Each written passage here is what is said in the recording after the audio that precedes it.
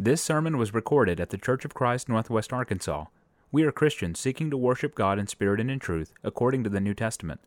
Come worship with us Sunday mornings at 10:30 at 1708 Elm Springs Road in Springdale, Arkansas. We're connected more than any man or woman could be connected, and that's through the blood of Jesus Christ. And you and I, we've not met. Most of us haven't met until today, but we are brothers and sisters of the Most High God. And I'm thankful this morning to have the opportunity to meet with you. Ben and Lana, appreciate the invitation from them. And he told me some of the story about the way this congregation came to be. And I'm going to tell you how exciting that is for just somebody from Tennessee to hear the story about this congregation and the work that you're doing, the work that you've done, and the work that you're going to do. And it is a breath of fresh air to somebody like me, and I'm thankful this morning to have this opportunity just to be with you, brethren. And you encourage me this morning by the things that you've done and the things you're doing, and I thank you for that this morning from the bottom of my heart. I want to tell you that there's nothing in the world like the church. I want you to think of a world that you didn't have the church, that you didn't have a Savior, that you didn't have brothers and sisters in Christ to lean on. Where would you be? I tell you what, I can't imagine where I would be without that. There's probably a word we could use for that, to be without that, to be without the presence of God, to be without the presence of brothers and sisters in Christ, and that word would probably be hell. That's what it's going to be, the presence without those things. So this morning we take this dear opportunity to meet together in the name of our Savior, to worship our God, to sing these songs, to look at His Word and see what His Word has to tell us this morning. And I hope that the things that we study this morning be beneficial to you, that edify you, build you up, and that we'd all be better off from hearing the Word of God this morning. Title this morning, the lesson is Faith versus Fear, and this is a topic that I've really thought a lot about in the last couple of years with the things that's been going on in the world that we live in. I think it's a very relevant topic. I think it's a topic that we need to talk about and understand our place in the world, what we've been given by the church.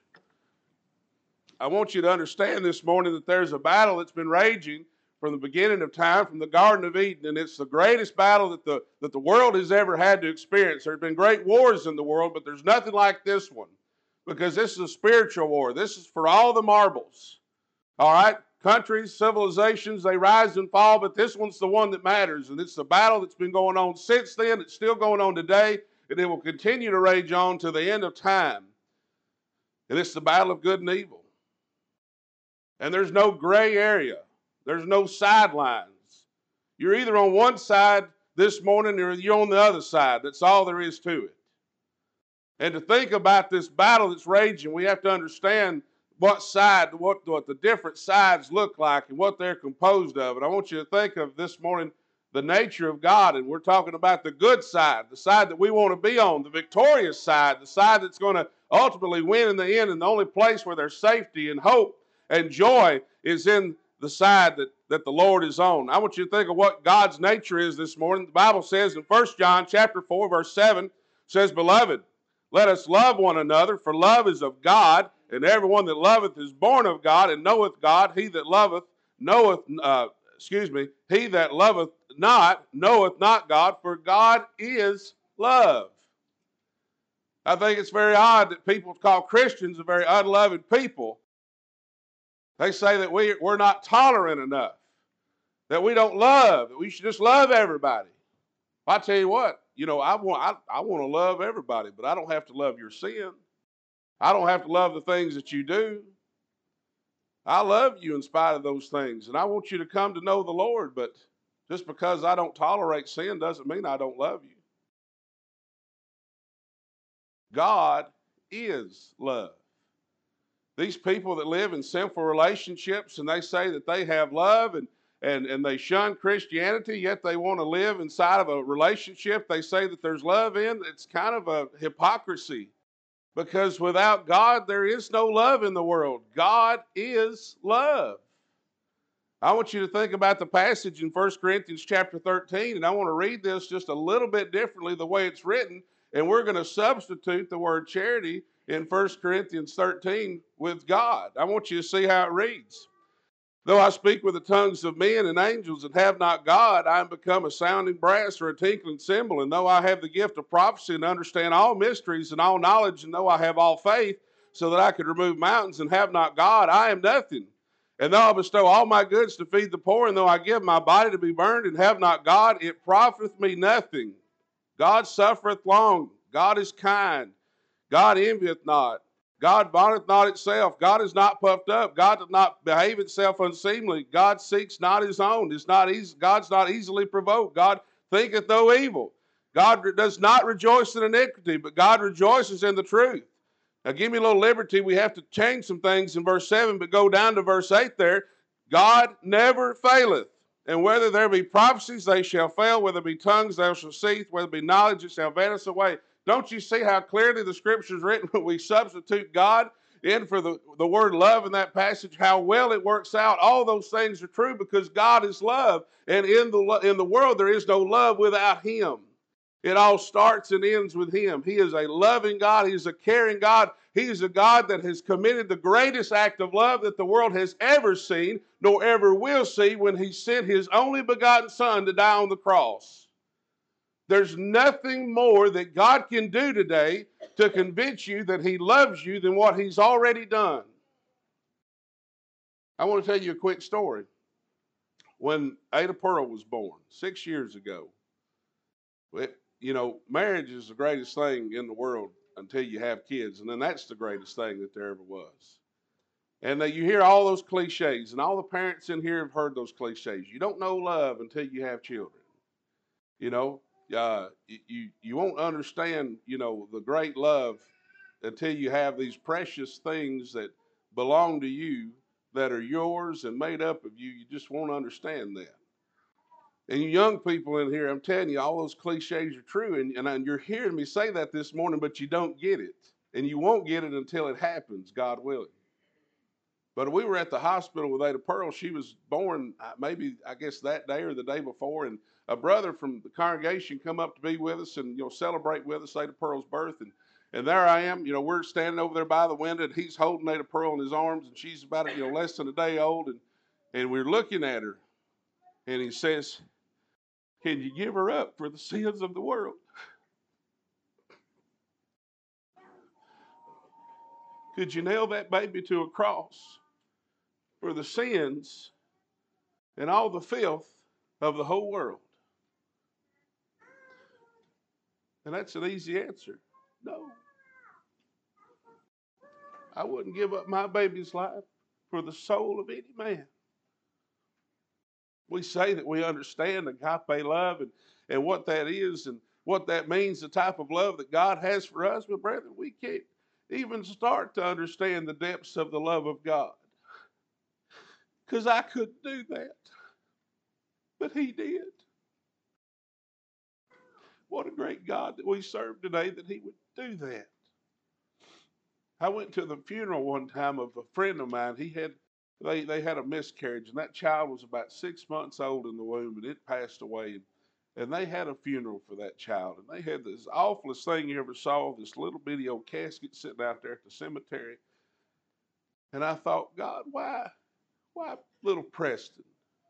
Why not me? I've sinned. I've run around here doing all these horrible things. Why not me? Why this child? And I'm going to tell you what, friends, as heartbreaking as things like that is to us, that's exactly what it looked like when Jesus was hung on the cross. Innocence hung on the cross. As sinless and as pure as a newborn child, Jesus hung on the cross, guilty of nothing. That is the incredible love that God has had for you and I, so you and I could come to salvation. And we cannot gloss over that this morning, the great love that's been poured out for you and I to have the opportunity to be taken out of our sin, washed clean, and put into His righteousness, and been promised a home with Him in glory. But there's another side in the world. This side, there is no love in. There's no love in. I want you to think about what we see in Genesis chapter 3 this morning, the first time that we see Satan mentioned in the scripture. And I'm going to tell you what, this right here tells you a lot about, just about all that you need to know about the devil. The Bible says, now the serpent was more subtle than any beast of the field which the Lord God had made. The devil this morning, I'm going to tell you what, he's subtle. You need to know that about the devil this morning. He's subtle. Now, the world has projected this image of the devil as being a red character with horns and a pitchfork and a bifurcated tail.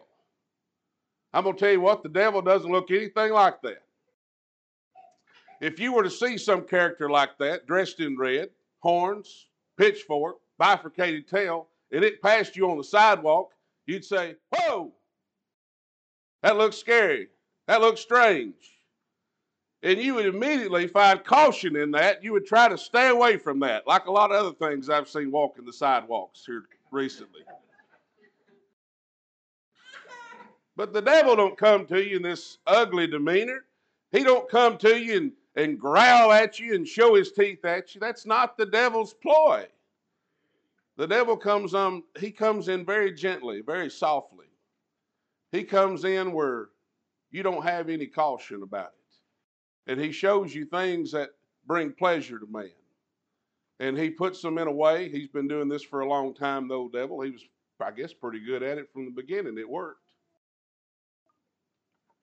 But the devil, he wants to find ways to trick you and to trap you into getting you to do what he wants you to do. He wants to steal you away from God. And he does it very subtly. So let's not say things that are evil or just things that are very easily seen and very familiar. That looks evil. We recognize that very quickly. That's not the way the devil always works. He's very subtle in the things he does. Sometimes he just takes just a little bit at a time. That's what he does. And he said unto the woman, yea, hath God said, you shall not eat of every tree of the garden? And the woman said unto the serpent, we may eat of the fruit of the trees of the garden, but of the fruit of the tree which is in the midst of the garden, God has said, you shall not eat of it, neither shall you touch it, lest you die. And the serpent said unto the woman, you shall not surely die, for God doth know that in the days ye eat thereof, then your eyes shall be opened, and you shall be as gods, knowing good and evil. Now, he didn't start telling her, hey, this is going to destroy you. This is going to take you out of the garden. This is going to take out the relationship that you... No. Just told a little lie. Oh, you won't die. You won't die. He didn't say he snarled his teeth at her. It mean it wrapped her, like a boa constrictor, wrapped around her and squeezed her until she gave in. No, that's not his nature. He's very subtle. He let her make the decision. And when the woman saw that the tree was good for food, and that it was pleasant to the eyes, and the tree to be desired to make one wise, she took the fruit thereof, and did eat, and it gave also unto her husband with her, and he did eat. And the eyes of both them were opened, and they knew that they were naked. And they sewed fig leaves together, and made themselves aprons. And they heard the voice of the Lord walking in the garden in the cool of the day. And Adam and his wife hid themselves from the presence of the Lord God amongst the trees of the garden. The Lord God called to Adam and said to him, where art thou? And he said, I heard thy voice in the garden, and I was afraid, because I was naked and I hid myself.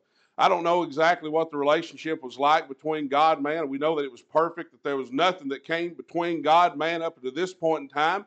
I don't know if he came down, he was present, visible to Adam or not. I don't know all those details, not real smart enough to know those kind of things. Don't want to try to interject scripture when I don't have clear line of sight on it. But I want to tell you what, there was a perfect relationship between them.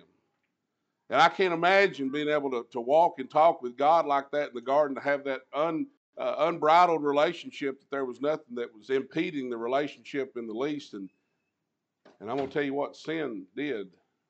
Sin caused man to fear God, to be afraid. Adam said that why did you hide yourself? Because I was afraid.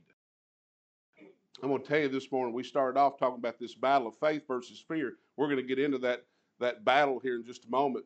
But faith is the absence of fear, and fear is the absence of faith. Now, very likely here that Adam was walking by sight as well. Perhaps he saw God. But there was a fear that came into man when sin entered into the world. There was something that polluted the relationship that man and God had not been there before. And he said, and he told who that, continued on verse 11, and he said, who told thee that thou wast naked? Hast thou eaten of the tree whereof I commanded thee that thou shouldest not eat? The man said, the woman whom thou gavest to be with me, she gave me of the tree, and I did eat. Now, he's going to ask some questions here. He looks at Adam, he asks her a question. And Adam, being the big man that he is, he said, she made me do it. Pass the buck on. She made me do it, big boy. Yeah, Adam, big man. And the Lord God said unto the woman, asked her a question, what is this that thou hast done? The woman said, the serpent beguiled me, and I did it. Adam, Eve, what'd you do? He made me do it, pointed to the serpent. Let's shrug our responsibility of our own actions. And the Lord God said unto the serpent, he did not ask the serpent a question. He said, because thou hast done this, thou art cursed above all cattle, above every beast of the field. Upon thy belly shalt thou go, and dust shalt thou eat all the days of thy life. And I will put enmity between thee and the woman, and between thy seed and her seed, and it shall bruise thy head, and thou shalt bruise his heel. Now, we see a picture here, a glorious picture. The first time, Genesis 3, that Jesus Christ is mentioned here, that he's coming. The prophecy that the Son of God would come. Not in so many words, but you see this picture of this snake here, and you'll see, me, I don't like snakes, so I try to kill everyone I see. And so we got this snake here, and if I saw that snake, I would take my heel and just as hard as I could, boy, I'd stomp that snake right in the noggin. I'd try to take him out. And you know what? I'd kill that snake. I ain't met a snake I couldn't kill yet. I'd kill that snake if I could do that. You know what? If I put enough force on it, I weigh a lot of pounds. If you ain't noticed, and if I put a lot of weight on my heel's just a heel. It's like yours, and it'll hurt. And it'll hurt my heel if I do that hard enough. And when that time came, yes, it bruised Jesus when he died on the cross. But it didn't kill him. It didn't kill him forever. He died, but he was resurrected. It bruised his heel. But you know what? Satan's power was taken away once the Lamb of God was laid on the altar and that perfect sacrifice was made. His power was done. Death died spiritually. You and I now have an opportunity that, yes, our heel may be bruised. We're going to die one of these days. But you know what? That's not the end. That's not death having victory over us. It's just the next step that we're going to take in a fleshly body that's meant to not last forever now anyway. It's good news. And Satan, once we're taken out of the grasp of Satan, put into the fold of the Lord, we win. He loses. And that's the battle that we face every day. That's why it's so important that we go out and we try to win the souls of men, because this is the war that we fight. And all of us are in it. 1 Peter chapter 5, verse 8, the Bible says, be sober, be vigilant, because your adversary, the devil, as a roaring lion, walketh about, seeking whom he may devour. It's his nature. Now, he don't look, I don't remember that cartoon's name, but there was a cartoon where there was a sheepdog, and there was a coyote, or some kind of wolf, that always tried to get the sheep. And that sheepdog, he'd check in, check out. I don't know. Some of y'all that are a little older than me may remember that cartoon. But, that wolf would try every which way in the world. Sometimes he'd dress like sheep. Sometimes he'd come in this. Sometimes he'd dig holes and whatnot. But he was always after that sheep. And that's the devil. He's always after us. Evil never stops. In this world, evil is evil continually, and it's pushing us continually. And that's why we as the church, we have to work continually, because our adversary is doing the same thing. And we've got to outwork that adversary. Now, the word devil here, we don't use this word a whole lot, but that word is translated as, or defined as traducer. That's not a word that we use much. I want to tell you what that word means. It means one who attacks the reputation of another by slander or libel, backbiter, defamer, libeler, maligner, slanderer, vilifier, depreciator, detractor, disparager, one who disparages or belittles the worth of something. You know what the devil did in the garden? He took what God said, he took God's word, and he said, don't put a lot of stock in that. That's not valuable. That's what we understand. Part of what my job is I'm a certified appraiser. And that's what happens when you take something and you take value away from it. You depreciate it. Now, you can also appreciate things. That's another sermon some other day. But what he does is takes God's word, God's commands, God's laws, and he depreciates them. He says they're not worth anything. That's what he did to Eve. He said, oh, don't listen to him. And he took and depreciated. And he does that in everything that God says. Everything God says, the devil comes back right against it and says, that's not so. That's not the way it is, and it's not important.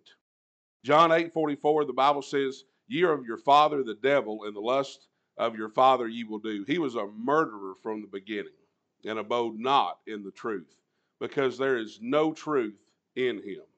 When he speaketh a lie, he speaketh of his own, for he is a liar and the father of it. I'm going to tell you what, there is zero truth in the devil today. Where does truth come from? It comes from God, right? You see the parallel here? You see the two sides? They're very clear. God is a creator. The devil is a destroyer. God is good. Satan is evil. God is love. Satan is envy. God is truth. The devil is a liar. God is righteousness. The devil is unrighteousness. God is salvation. The devil is damnation. God is light. Satan is darkness. And God is of faith. And the devil is of fear. Could it be any clearer to you this morning, brethren? How different the two sides are? The two sides of this war that rages on. Ephesians chapter 6, verse 16, the Bible says, above all, taking the shield of faith, wherewith you shall be able to quench all the fiery darts of the wicked. Above all, take this shield of faith. And how many darts does it knock out? How many defenses can it provide? It can take out all the darts. If you'll believe in God, you'll put your trust in him, that you'll take that faith and let it lead you to true obedience, there's nothing that can keep you away from your God. That's a happy thing. To know that, it's not that hard. I don't have to do something miraculous. I don't have to do something somebody else can't do. Brethren, the Lord has given us the ability and we have to have the willingness to do those things that God has talked about. We'll talk more about that in just a minute. I want you to see a couple examples of this, how this plays out in the Scripture and how it plays out in our life. In Matthew chapter 14, here Peter walking on the water for a minute. And in the fourth watch of the night, Jesus went unto them walking on the sea. And when the disciples saw him walking on the sea, they were troubled, saying, it is a spirit. And they cried out for what? Fear. But straightway Jesus spake unto them, saying, be of good cheer, it is I, be not afraid. Get rid of that fear. It's me. Have faith in me. Don't be afraid of me. And Peter answered him and said, Lord, if it be thou, bid me come out onto the water. And he said, come. And when Peter was come down to the ship, he walked on the water to go to Jesus. But when he saw the wind boisterous, he was what? Afraid. What is fear? Fear is the absence of faith. And beginning to sink, he cried, saying, Lord, save me. And immediately Jesus stretched forth his hand and caught him and said unto him, O thou of little what? Faith. Wherefore didst thou doubt? That's us that's me in a lot of days. Walking by faith. Yes, I see Jesus. We're in the middle of the storm. And Jesus, if that's you, bid me to come. And I come and I'm walking on the water. Peter actually took steps on the water. And then all of a sudden, what did Peter do? He quit looking at the Lord and he looked at the storm. What did he do? He took his eyes off Jesus. He let something else distract him. He let something else gain his attention. And what did it do for him? He sank.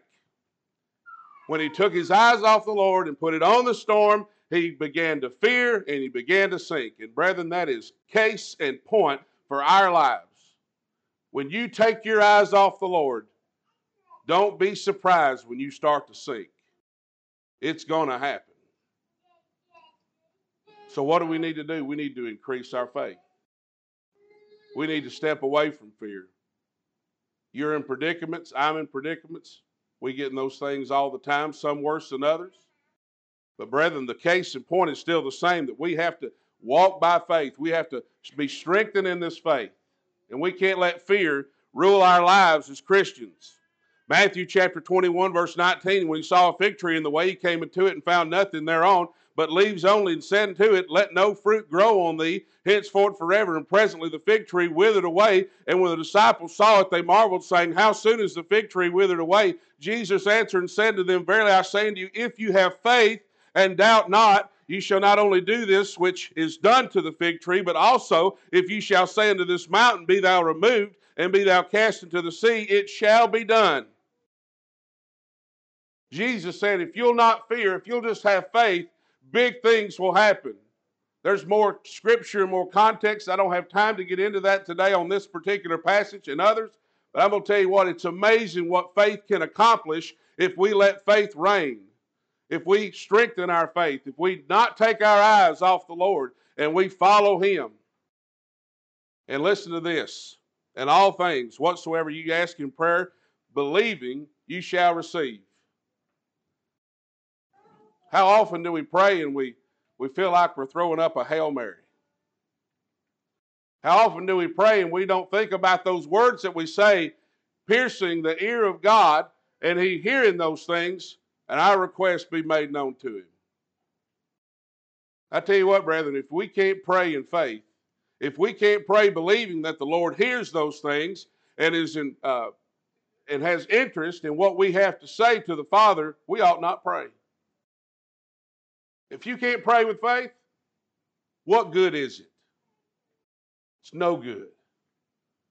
Coming to God and Lord, I don't know if you can or not, and just throwing it up to Him, it's like throwing spaghetti on a wall and seeing what sticks. That's not faith. The Lord wants us to come to Him believing. He says if we come to Him believing, now He's not going to answer don't go to the Lord and tell Him exactly what you want.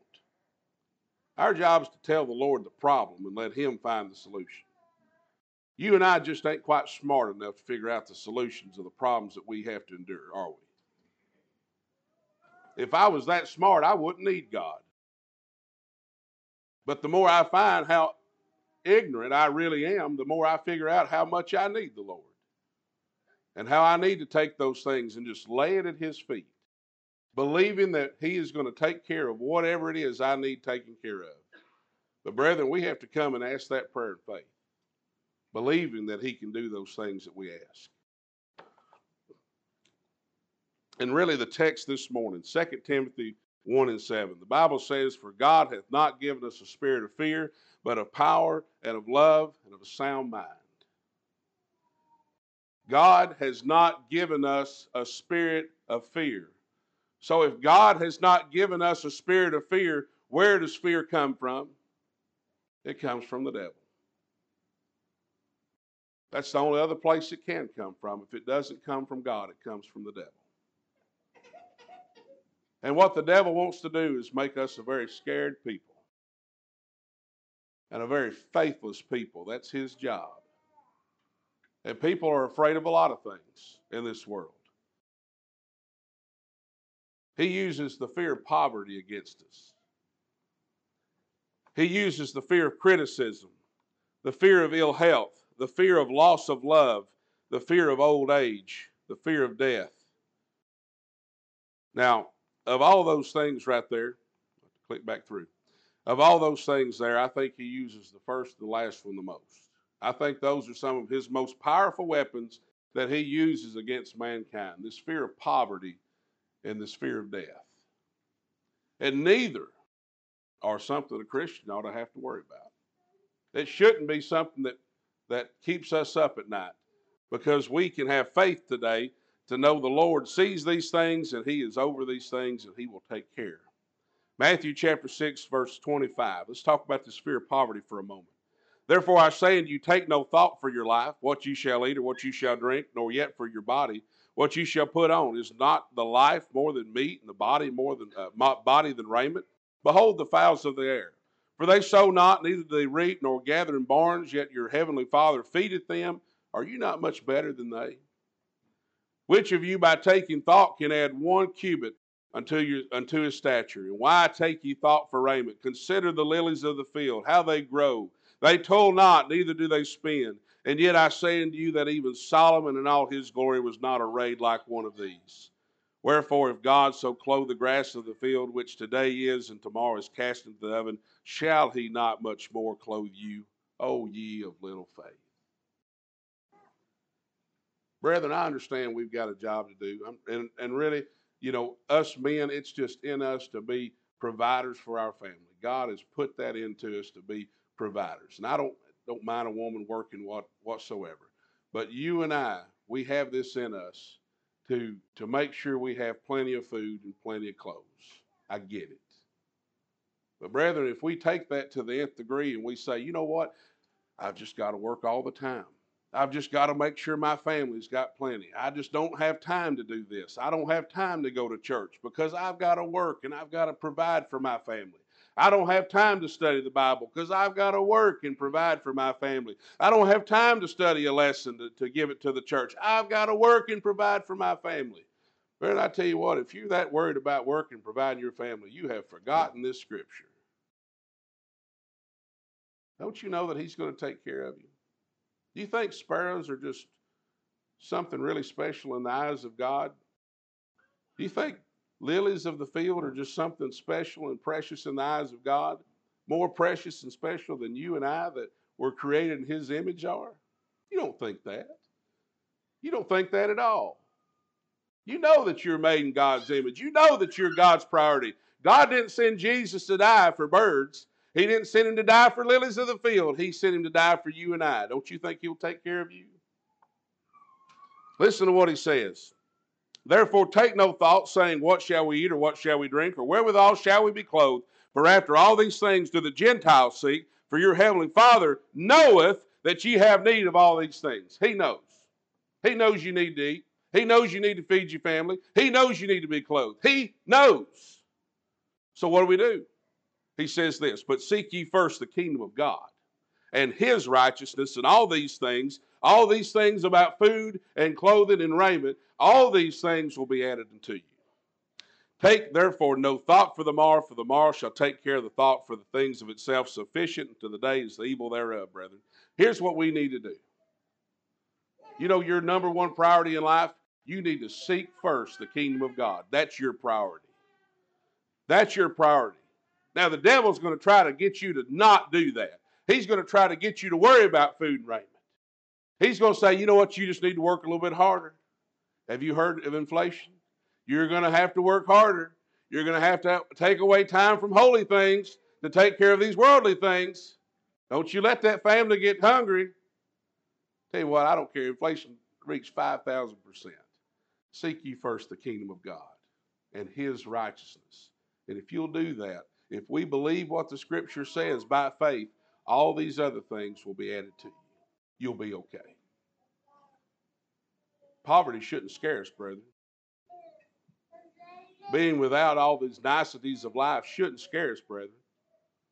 What if you have to drive an old jalopy? What if you have to downsize your house? What if you have to go to Goodwill and get your... What? Who cares? Who cares? As long as you have and you're serving the Lord, brethren, your life on this earth is short. Who cares? I tell you what, I'd rather reign in heaven with the King of Kings for eternity than try to impress somebody for 70, 80 years on this earth. If I waste my time here on this earth trying to be somebody in 70 or 80 years, I've missed it. I've let the fear win. I've let the devil win if I decide to do that. Don't be afraid when times get hard. Times may get real hard, but don't fear. Know the Lord has you in his hand. He has control. He sees you. He knows. Don't abandon the Lord when times get hard. I love this. I love this. Psalm 37:25. David says, I have been young and now I'm old. Yet have I not seen the righteous forsaken, nor his seed begging for bread. Man, I was young and now I'm old, and I've never seen the righteous forsaken, nor his seed begging for bread. But I don't know what inflation's going to do. I don't have to care. I don't have to watch the news and get in a big tizzy. Because you know what? If I'm in his righteousness, if I'm covered in the blood of Jesus Christ, I will not be forsaken. And I'll not have to beg for bread. I'll go to Ben and Lana's house. I'll go to David's house or his camper. Wherever you're staying now, David. Wherever David's at, I'll go find him and get a sandwich. I don't have to worry about these things, brethren. Don't you let the fear of poverty get you. It's a lie. It's a big lie the devil tells. What about the fear of death? People don't like to die. Somebody said, who wants to live to be 100 years old? I'll tell you who, the guy that's 99. That's who wants to live to be 100. The Bible says in 1 Corinthians 15:55, O death, where is thy sting? O grave, where is thy victory? The sting of death is sin. The strength of sin is the law. But thanks be to God, which giveth us victory through our Lord Jesus Christ. Death is a victory. Death is crossing the finish line. I remember thinking about my great, if you've never, maybe you've seen people pass away, been in the presence of somebody passing away. When I saw my great-grandfather pass away, I was at his bedside. I stand at the foot of his bed, family gathered around his bed, his wife of 55, 60 years, I can't remember now, laying there beside him. And we had a nurse in there at his home, and she was checking his pulse, and she said, he's gone. And my great-grandmother, who'd been married all those years, of course, broke her heart. She fell over on top of him, weeping. But I thought, that's such a spiritual moment, because 1 second he was here, and the next millisecond his spirit had left his body, and he had accomplished what he lived his whole life for. Just a moment. He went from pain to glory, just like that. He won. Death is a victory. The Bible tells us in 2 Corinthians chapter 5, verse 6, therefore we are always confident, knowing that whilst we are at home in the body, we are absent from the Lord. Every second I have to live in this mortal flesh is 1 second I don't get to be with my Lord. For we walk by faith, not by sight. We are confident, I say, and willing rather to be absent from the body than be present with the Lord. Brethren, we've got a job to do while we're here. We need to come into faith. We need to get right. We need to be washed in the blood of Jesus. But there's coming a day that we're going to leave this flesh behind and we're going to be present with the Lord. Can you imagine that? I'm going to see Jesus. Can't imagine. Can't imagine. The Bible says that eye has not seen, nor ear has heard, nor entered into the heart of man the things that the Lord has prepared for them that love him. Can't imagine. Can't imagine what that's going to be like. To see my Lord. If I'll run and jump in his arms like holding a child, if I'll curl up in his arms and he'll hold me, I'm finally home. I'll fall down at his feet and I'll worship him, the King of Kings, my Savior, the one who never left me or forsake me, the one who died for me, the one who gave his life for mine. Oh, what a day. What a day that'll be, brethren. We as Christians, hey, I'm not asking you to go out and jump in front of a bus. But don't be afraid of death. It's natural. And it's an opportunity to be with the Lord. 2 Timothy 4 and 6 and 8, Paul says, for I am now ready to be offered, and the time of my departure is at hand. I have fought a good fight. I have finished my course. I have kept the what? Faith. Henceforth there is laid up for me a crown of righteousness, which the Lord, the righteous judge, shall give me at that day, and not to me only, but to them also that love his appearing. Brethren, you ought to love his appearing. If the Lord come back today, would it make you run and hide? Would it make you ask for a second chance? Would you like a do-over? There's going to be no do-overs. The time to get right is now, brethren. The time to get right is while you have time and breath today, to come into him with faith and obedience. Now he said there, for God has not given us a spirit of fear, but of power and love and a sound mind. Let's talk about these things. This spirit of power this morning. I think one of those things that has to do with the spirit of power this morning that he has given you and I, remember, God didn't give us the fear, but he did give us these things, power being one of them. He's given you the power to change and to choose. And if he gives you the power to choose, then he has to give you the power to change. This morning, Deuteronomy 30 and 15, he talks to the children of Israel here. See, I've set before you this day life and good, and death and evil. And in that command thee this day to love the Lord thy God, to walk in his ways, to keep his commandments and his statutes and his judgments, that thou mayest live and multiply, and the Lord thy God shall bless thee in the land whither thou goest to possess it. But if in thy heart turn away, so that thou wilt not hear, but shall be drawn away and worship other gods and serve them, I denounce unto you this day that ye shall surely perish, and that ye shall not prolong your days upon the land whither thou go to possess it over Jordan to go to possess it. I call heaven and earth to record this day against you, that I have set before you life and death. He's given a choice to his people, blessing and cursing. Therefore, choose life. He begs his people here, choose life. Don't choose this other path of worshiping other gods and turn away from it. Have faith in me, believe in me, choose life, that both thou and thy seed shall live, that thou mayest love the Lord thy God, that thou mayest obey his voice, and thou mayest cleave unto him, for he is thy life in the length of thy days, that thou mayest dwell in the land which the Lord sware unto thy fathers, to Abraham, to Isaac, to Jacob, to give them. Brethren, I'm going to tell you what, the greatest thing that God has done for us is given us this free will that we can choose. It wouldn't be love. It wouldn't be true love if we couldn't choose which side we want to be on. If he came down and constrained us and said, you're going to serve me no matter what, that wouldn't be love. If I told my wife, you're going to love me, you're going to do this for me, you're going to serve me, that wouldn't be love. My wife does things for me because I love her, and I show her that I love her, and she reciprocates that service back to me. Not that I think my wife a servant lazy. Okay, I don't want to misspeak. This may be my last time here, Ben. But love is shown, and love is reciprocated when that person chooses to reciprocate or chooses to love. Brethren, we have a choice today. We need to choose God, because the alternative isn't pleasant. The alternative doesn't lead to life. It leads to death. It leads to death not only for us, but it will lead to death for generations to come. A brother back home says we're only one generation. You're only one generation away from heathen. If I decide, I've had a pretty good family up until now, and what if I decide I just want to be a heathen? My kids may be a heathen, their kids may be a heathen. We've got to be careful. This is important.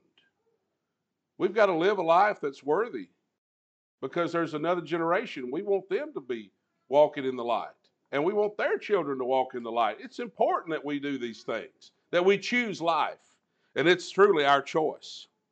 He's given us a spirit of love, brethren. 1 John chapter 4 and 18, for there is no fear in love. There's no fear there. There's nothing to be afraid of in love, but perfect love casteth out fear, because fear hath torment. He that feareth is not made perfect in love. Now granted, there's times that we need to weep. There's times that we need to worry. We need to weep over the lost. We need to weep over those that are undone without God. I'm going to tell you what, if we're living a life of fear, we are living a life that is absent from the love of God, because love casts out fear. You shouldn't have any more sleepless nights than you have to, because we ought to have enough understanding and wisdom about us that whatever's bothering us, whatever fears we have, we come to the Father, we lay those things at his feet, and we let him have them. And sometimes, silly us, silly me, sometimes I lay things at the feet of God, and then a few days later I try to go and see if I can pick them back up and carry the burden again. How ignorant is that? We ought not do things like that. But we ought to let this spirit of love that God has given us cast out that fear, knowing that we've been made in the image of love. We were made in God's image. God is love. We've been made in the image of love. That's our character. In Romans chapter 12, verse 9, he says, let love be without dissimulation. Let love be sincere. Abhor that which is evil. Cleave to that which is good. Brethren, we ought to do those things to one another so nobody has to question our love for each other. We ought not to have anybody that we have to worry about, be suspicious of. We ought to have good motives about the things we do with our brethren. We ought to show our love constantly by the things Ben has talked about some things that's happened in this congregation, and you've seen the church pour out that love to people, and people see that, and it's a difference maker to the work that you're trying to do when people see that kind of love, because it's not everywhere. It's not in every church. But you, if you're going to follow after truth, you need to do these things to show your love to the world. He's given us a spirit of a sound mind. He's given us an ability to discern. He's not made dumb creatures. He made creatures make good decisions. You know, back home, and I assume up here, maybe the same thing, kind of typical with hills and hollers, there used to be a lot of snake handling churches. Y'all have any of those, David? Snake handling churches? Well, see, they're not as prevalent as they used to. You'd be surprised by that because, I don't know, maybe they got snake bit. It's a good reason why they might not be around. Or people don't like snakes. But, you know, people used to, and I know in Tennessee they had these snake handling churches, and they take a passage of scripture about, you know, it's a venomous serpent biting you and you shall not die. And they take that and mean that, you know, in today's age, which doesn't apply. But nevertheless, they would handle these serpents, and, you know, sometimes they handled a serpent, and I heard what they did. They'd feed them. They'd feed them 2 or 3 days before the service, you know, several mice, and so they didn't get hungry on Sunday, so they wouldn't bite. That's the secret to it. But anyway, people didn't know that, so they'd handle these serpents, and sometimes they wouldn't bite nobody. But if they did bite somebody, well, he didn't have the faith. It's kind of like the Salem witch trials. They, you know, oh, she's a witch. Well, throw her in the river, and if she fell in the river and she swam out, well, she's a witch. And they hung her, and if she drowned, well, maybe she wasn't a witch after all. It's kind of that theory. So my point being, God has given us this discernment. I don't have to handle snakes. We went through a pandemic. I guess we're still in it. COVID's still around. You know, God has given you enough sense not to lick doorknobs, okay? You don't have to have a doorknob licking faith to serve the Lord and be pleasing to Him. God has given you better sense than that. The Bible says in 1 Corinthians 10:13, there hath no temptation taken you, but such is common to man. But God is faithful, who will not suffer you to be tempted above that you are able, but will with the temptation also make a way of escape that you may be able to bear it. Brethren, there's nothing that comes in your life that you can't get out of. That'd be such a mean trick of God to put some temptation in your way that you couldn't escape from, wouldn't it? Would that be loving? Now, this is the God of love. There's nothing that in this world that you're going to come up against. Now, it's going to seem tough sometimes. Don't get me wrong. Tough times come. Persecution came to the church. Okay? That's going to happen. But there's nothing that's going to happen that God's not going to make a way. And that God can't make a way. There's no place in this earth that He cannot reach.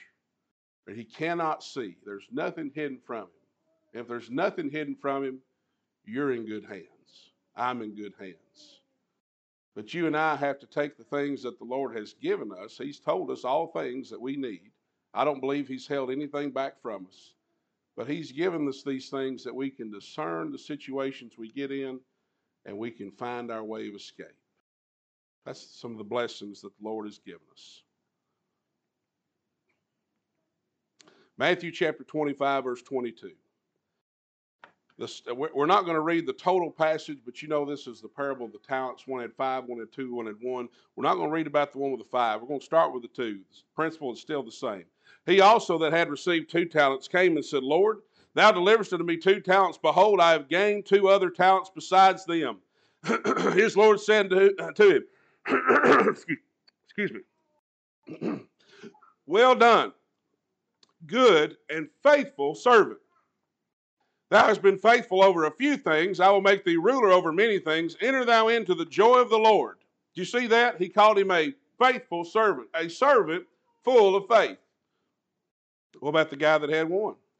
Then he which received the 1 talent came and said, Lord, I knew that thou art a hard man, reaping where thou hast not sown, and gathering where thou hast not strawed, and I was what? Afraid. He was afraid. Was he a faithful servant? Was he a servant full of faith? No, he was a servant full of fear. And I went and hid thy talent in the earth, and lo, there thou hast that is thine. Do you see how clear it is today, brethren? You and I are one of these servants. I don't know how many talents you've got. I don't know how many talents I've got. I've got talents. You've got talents. And the Lord is going to judge us one day based on what the talents that He gave us. If we were a faithful servant, if we took those things that God gave and we multiplied those things and we did those things that He required of us, He's going to count us as a faithful servant. But if you and I, we squander, we take the talent that He gave us and we lived in fear, and we did nothing with the talent that God gave us, He is going to shun us and cast us out. Do you see His attitude here towards the faithful? Do you see His attitude here towards the fearful? It's black and white. It's either one way or the other.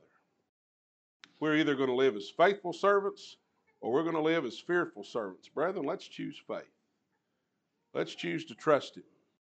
Take Him at His word. Let that faith come inside of us and let it burn like a fire. And that faith comes inside of us, things are going to come out of us. Obedience is going to come out of us. Good works is going to come out of us. Those things that He requires. So I ask you this morning, brethren, as we close, I ask you, let faith win this morning. When those troubles come in your life, don't let the fear get the best of you. Let faith win. He says, let your conversation be without covetousness and be content with such things as you have. For He has said, I will never leave thee, nor forsake thee, so that we may boldly say, the Lord is my helper, and I will not fear what men shall do unto me. I'm going to live by faith, knowing that I serve one who's not going to leave me or forsake me. I've got nothing to be afraid of. If God be for us, who can be against us? Isaiah 41:10, fear thou not, for I am with thee. Be not dismayed, for I am thy God. I will strengthen thee. Yea, I will help thee. Yea, I will uphold thee with the right hand of my righteousness. Got one more, Ben. Ben, I need tech support. Where you at? I got it. There we go. All right. Hit the last button. I could have done without it. There you go. All right. Lastly, brethren, Psalm 34:4. The Bible says, I sought the Lord, and He heard me, and delivered me from all my fears.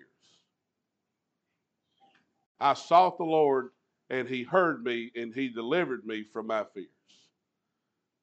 Brethren, let's seek the Lord. Let's follow after Him. Let's stay in His word. Let's stay in the path of righteousness. Let's not be, listen, there's a lot of stuff out there the devil's trying to throw at every one of us. Let's not fall victim to that stuff. Let's not be a fearful people. Let's be a people living a life free of fear, but present of the power that God has given you and I. That power is to choose and to change. Whatever thing we need to change in our life, God has given you the power to do that. He's given you the power to love, and He's given you the power of a sound mind that you may discern those things that you need, that you can figure out how to get in this life and get back out safely. Brethren, this is an opportunity for us to commit ourselves to flee those things that the devil has for us and to hold on to those things the Lord would have us to do. Brethren, I applaud you for the work that you're doing here. God bless you for that work. But I tell you, there's still a lot of work to do. There's still souls out there that need saving. There's still souls out there that need to hear the gospel of Jesus Christ, to come to faith and be removed from their fear. So, brethren, let's do that work. Let's show God that we trust in Him, that we believe in Him by the way we live our life. And let's be a people of conviction, that we have the greatest news that the world has ever told. We have the greatest love story that the world has ever heard. And let's go out and share that story. Let's go out and tell that news. Starts at home, starts with our family. Share that with your family. Share that with the people you come in contact with. When you go to the bank, don't just see a line of tellers, but I want you to see a line of souls sitting there. They all need saving. When you go to kids' ball games, I want you to see just kids running down the field. I want you to see souls out there that need saving. When you go in Walmart and you see that teller, if you don't go to the self-checkout, but that if you go to the self-checkout, that one that checks you out still needs saving. But if you go through the checkout line, there's somebody standing behind there, that soul needs saving too. I want you to keep that in mind. Because the church shall not be stopped. The church, God's church will not be stopped in the mission. But it starts with you and I. It starts with us being honest with ourselves, looking at our life, and if we need to make change in our own life, we start there. So I pray this morning we're going to offer an invitation. If you look at your life and you say, you know what, I've not been as faithful as I need to be. And there's been times that I've let fear win. And I've let the fear get the best of me. And there's been things that I should have laid at the feet of God, but I held on to them and tried to manage the burden myself. I'm going to tell you what, there's a room of people here that don't want you to do that. There's a God in heaven that don't want you to do that. Brethren, if there's a change in your life that needs to be made, I pray you make it. There's something that you've been holding on to and it's just too heavy for you. I pray you come and bring it to the feet of the cross. I pray you let your brothers and sisters know about that pain, that burden, and I pray that you let them help you bear that. That's what we're here for today. We're not here to judge anybody. You're no different than me. I'm no different than you. I live in a different place. I live 9 hours away, but I tell you what, my struggle is just like yours, and yours is like mine. So this morning, let's open our hearts today, and let's be honest with ourselves. If the church can do anything, a brother will be here to assist you. Whatever you need, if you need to be baptized into Christ today, change your life, you need the prayers of the church, come while we stand and sing. We hope you enjoyed this teaching from God's Word. If there's anything we can do to help you in your walk with Christ, send us a message at facebook.com/CFCNWA. To find more sermons, look for us on Apple Podcast, Google Podcast, Spotify, and like our Facebook page. Thanks for listening, and God bless.